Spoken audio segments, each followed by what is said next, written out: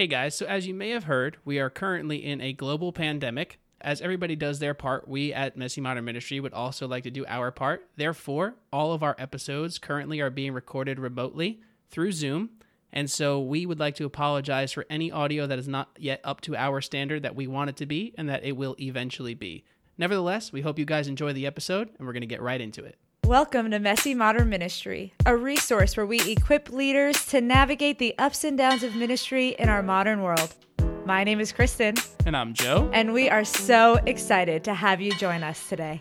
On this episode, we're going to be talking to Pastor Kevin Mahaffey, a youth pastor for almost 20 years on the East Coast, has now moved over to the West Coast to take a role as a family pastor. He has also done communication and consulting for many different churches and leadership seminars and classes, and so we are just so excited to have him. I grew up attending a winter camp that Kevin ran, and I think at one point I actually attended this camp 12 years straight, and I tried to figure out how I did that, and I went as a teen, then I went as a chaperone, and now I still bring my youth group as a leader. And so I have just grown up listening to Kevin preach, just seeing his leadership style, and I am just so excited to have him on the show. I know you guys are going to be blessed. Kevin, thanks for being here. Thanks for having me. I'm honored, and it's a privilege, and it's been really fun watching you grow up and then step into leadership as a youth leader yourself. And you know, the longer I've been in youth ministry, I get to see more of that. And it's always really fun to see kids just step into leading a next generation. And so you're a part of that legacy, and that's awesome. Tell us a little bit about you, what you've done, what your ministry experience looks like. Sure. Yeah. So in 3 weeks, I will be married 24 years to my wife, Adriana. She's from Mexico City. We have two daughters, 22 and 18 years old. Our 22-year-old just graduated college in December, and our 18-year-old is just finishing up her freshman year at Grand Canyon University in Phoenix. And she's actually here with me.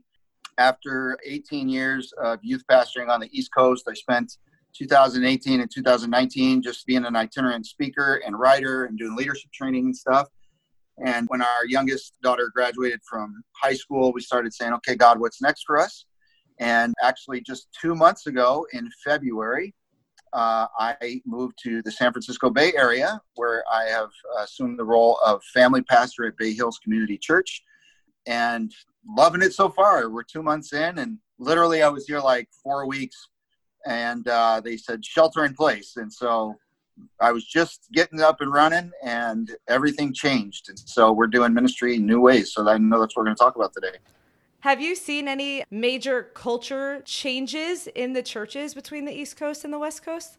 Yeah, there's definitely some differences culturally in doing church. I have found even here in Northern California, it's different than Southern California. I feel like this area feels a little bit more like the Northeast. It's a pretty unchurched and de-churched area. And so it's definitely a different vibe even than Southern California. Southern California, it's not uncommon to find huge churches, 10, 20, 30,000 people. And there's just almost a cultural aspect of going to church.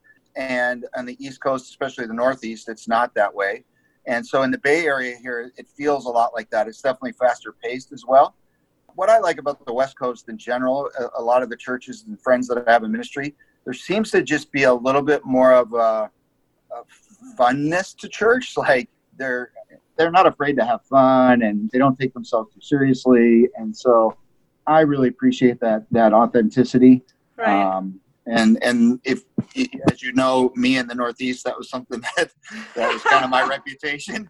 I was going to say, it sounds fitting. Yeah, I wasn't afraid to be myself, and I try not to think too highly of myself and not take myself too seriously, but take seriously the journey with Jesus and wanting people to fall in love with him. And so I enjoy it. So Kevin, after all of your experience as a youth pastor, what is the biggest difference you think between being a family pastor and a youth pastor? Yeah, so there's definitely a lot of overlap. However, as a youth pastor, I essentially ran the youth ministry. So I did a lot of the day-to-day things. I did have at times some part-time staff and volunteers that shared the load with me. It wasn't like I was doing everything. However, in this role as a family pastor, it's definitely much more of an overseer role. And so I'm over children, I'm over youth, and I'm over marriage and parenting. And so obviously I can't be a kids pastor and a children's pastor and a marriage and family pastor, those kind of things. And so the long-term position is going to be more working to develop staff. So I ultimately want to hire a youth pastor. I want to hire a children's pastor. And one of the things I was looking for very specifically after being the lead youth worker was I wanted to be in a position where I could really be mentoring and developing leaders and developing teams more than doing the day-to-day.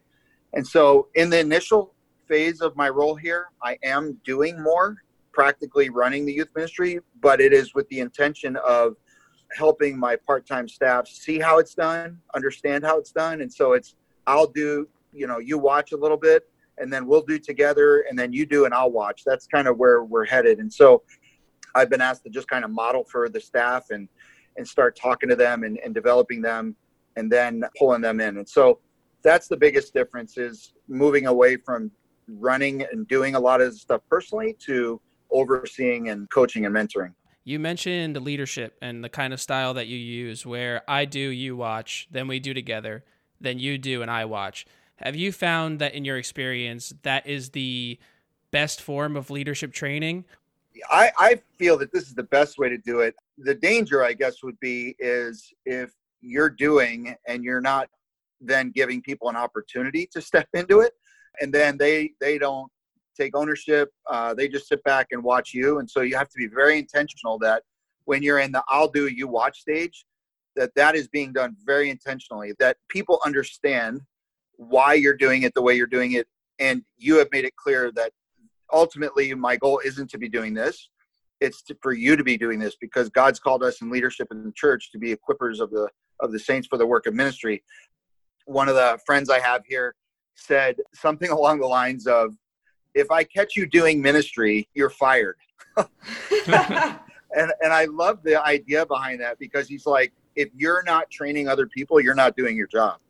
And so again, while I'm doing that ministry, it has to be very clear to those that I'm working with that I'm doing this to model for you, and I'm going to be pulling you in, and we're going to do it together. And then ultimately, I want you to be leading this thing, and I want you to then be starting to think about passing the baton to others. You don't want to become the cog in the wheel. Right. You don't want to be the thing that stops it from moving. And so we have to constantly be reproducing ourselves. Yeah, I think what's so important about that is you do have to be so clear with those people. Like you said, I am modeling this, and I'm not asking you just to watch. I'm asking because I'm hoping that you will step into that.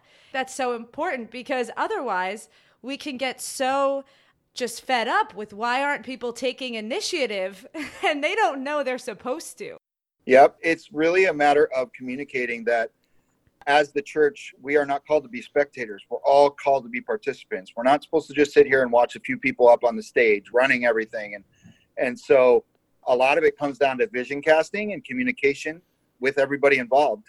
That, listen, we all have gifts. We all have strengths. We all have things that we do well, and we want to release you in those things. And so, yeah, being very clear that it's not just sit back and get your popcorn and watch me do this. It's not the Kevin show here. So, Kevin, one thing I think that you are really good at, this concept of vision casting and just really being clear about where you're headed. I know that when we had you come and speak to my leadership team, one thing that you had coached us into, which sounds so simple, and yet it just gave us so much more clarity, is, so what do you want to see?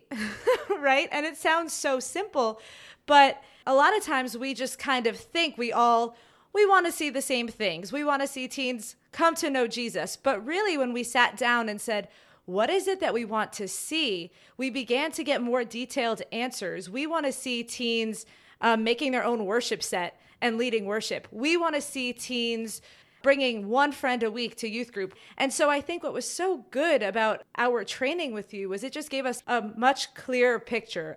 Vision is huge. I'm so glad 25 years ago, I was really exposed to leadership training. We went to a John Maxwell and Bill Hybels thing.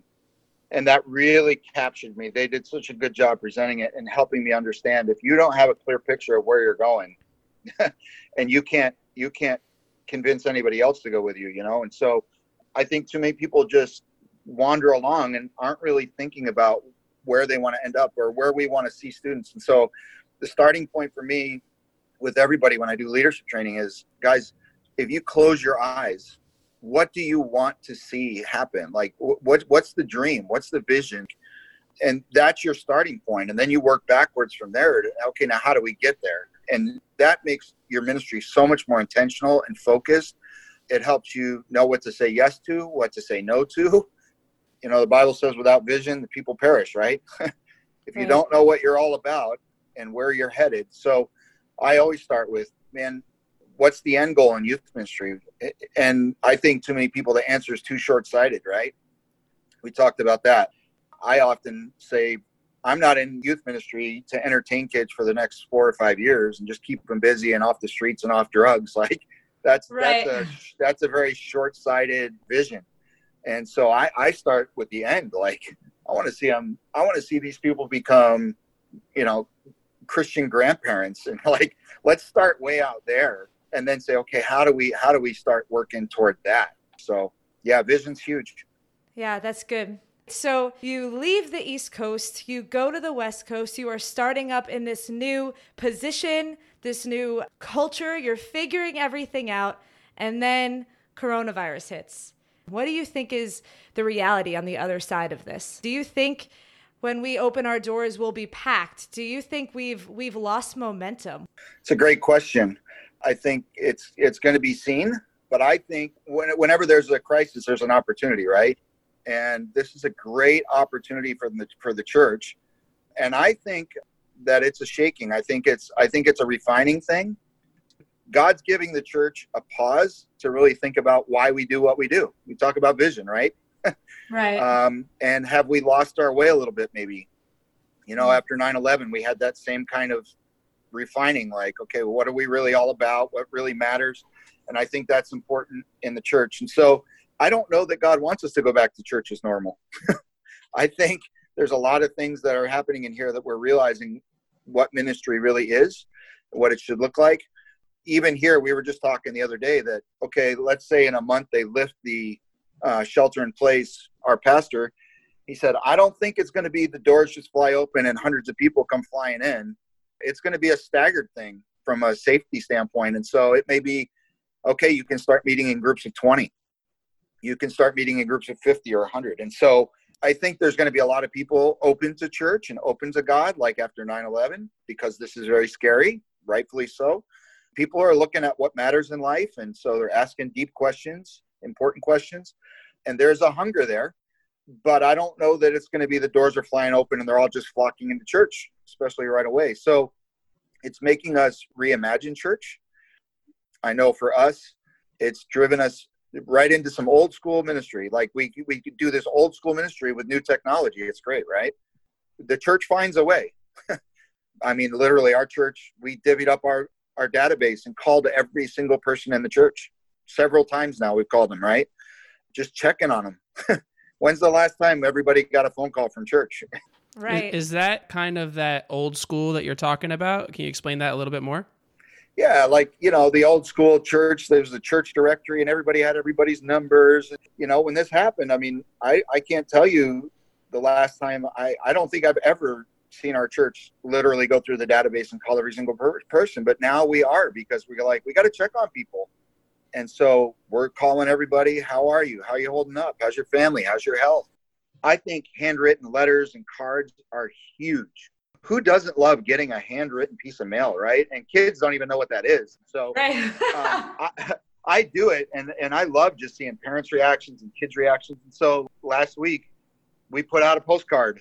I put a word search with words from our ministry that would be meaningful, and we put it on a postcard, and I hand wrote over 100 of them. Carpal tunnel's killing me, right? But just a quick note. Hey, just want you to know we miss you.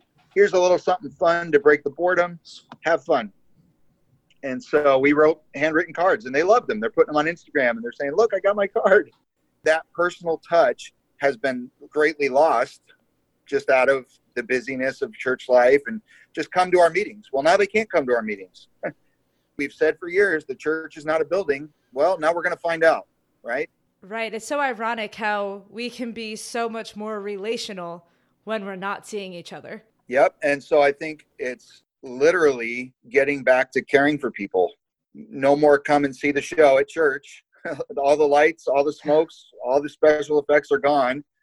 And so this is a great opportunity. I said this for a lot of years in youth ministry was we've noticed that kids, it's harder and harder to get them to come to church, right? They're not coming to youth group. And so this has already been there.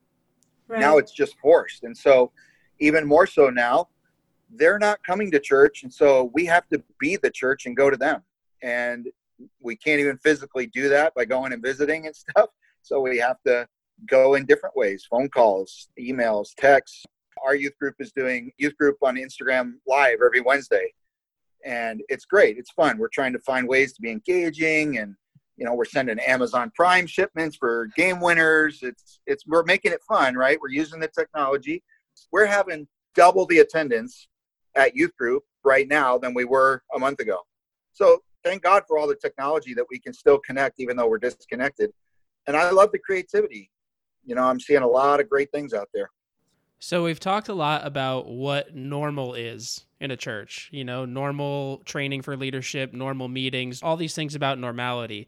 Do you think that when this is all over and we are able to meet in those groups and gather in church again, do you think that churches should continue to move in this direction with digital technology?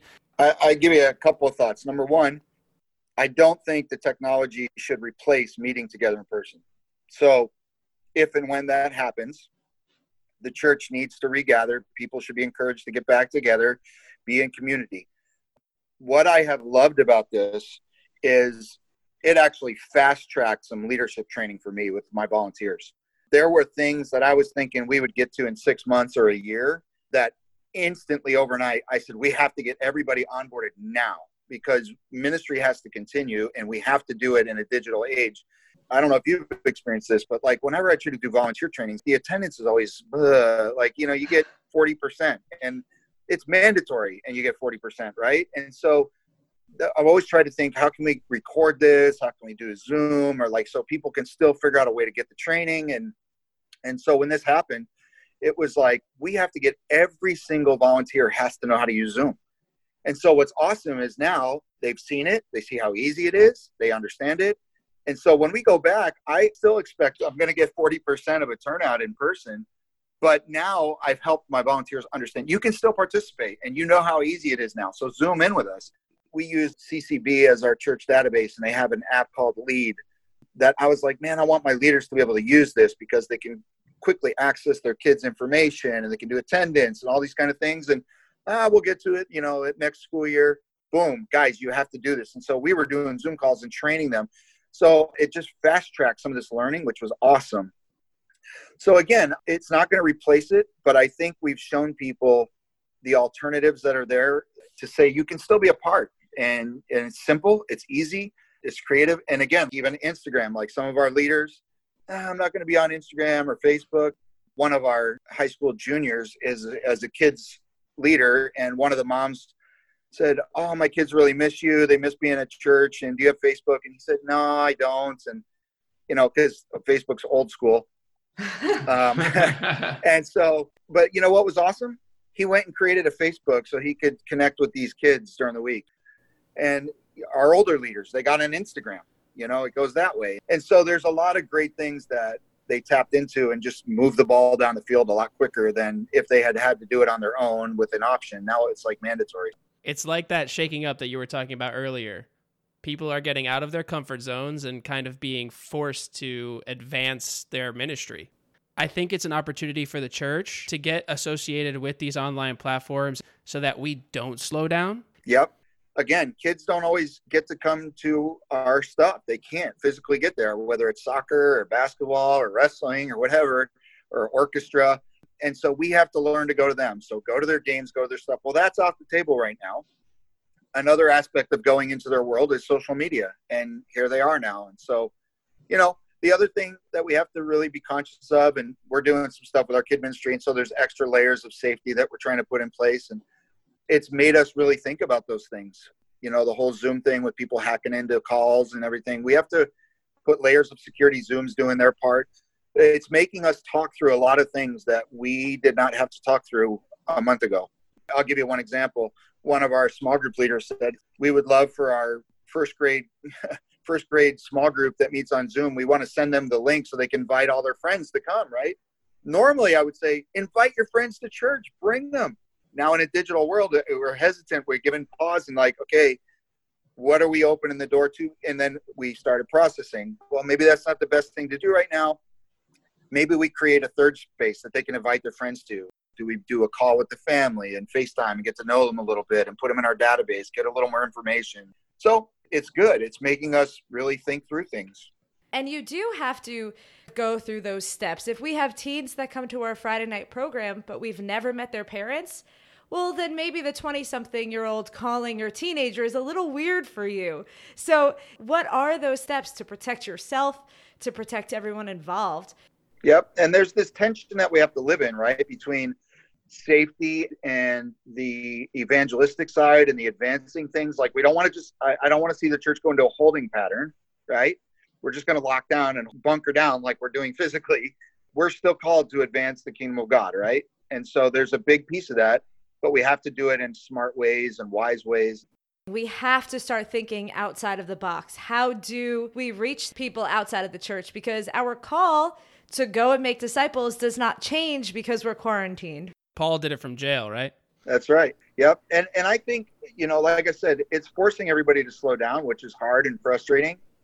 The good thing is I'm encouraging our students, look, now's the time that you can grow in your prayer life. Take time to do devotions. You have time. You don't have the excuse anymore. These little things that we're always encouraging people to do, and they always say they don't have the time. Well, now you got time, so there's no excuse, and we're going to help you. Let me say one more thing here, too. Specifically in family ministry with kids and teenagers, one of the things that's been something that's always been in my heart, and we try to do this, is say we're here to partner with families and help families and not take over, right? We're not called to be the spiritual authorities in the kids' lives, primary spiritual authorities. We're called to be like supplemental. That's good. And we encourage parents, you got to run this. You got to be in charge of your kids' spiritual growth. That's your job, according to Deuteronomy 6, right? Well, now they're at home. And so one of the things we're thinking about, okay, we want to do our best, not just to do ministry with kids like we do normally, but to resource parents to say, you can do this. And I've been so proud of our church, especially our kids team. Every week we are sending parents, here's stuff for you to do with your kids at home this week that can generate those spiritual conversations. And so, you know, for parents that have always taken the hands-off approach, now it's like, look, you have to homeschool your kids. You have to do this. And so we're trying to really communicate too, like, yeah, we're going to keep meeting with your kids and doing stuff, but now more than ever, you get to do this and we're going to resource you. And so that's one of those things I think is part of the refining too, is we got to practice what we preach. If we really believe parents are called to be the primary spiritual leaders in their kids' lives, this is a time to see it and show it and challenge parents to do that and say, we're here to help. So Kevin, what is it that you would say to leaders in this time to take care of themselves? Yeah, I would say, even for me, it's like, you know, I'm working from home. And so there's this thought, oh, it's just chill. I'm finding like I'm doing more work probably than I normally would do. You don't leave work and go home now. It's all mingled together. So it's stressful trying to work from home. I would just say a couple things.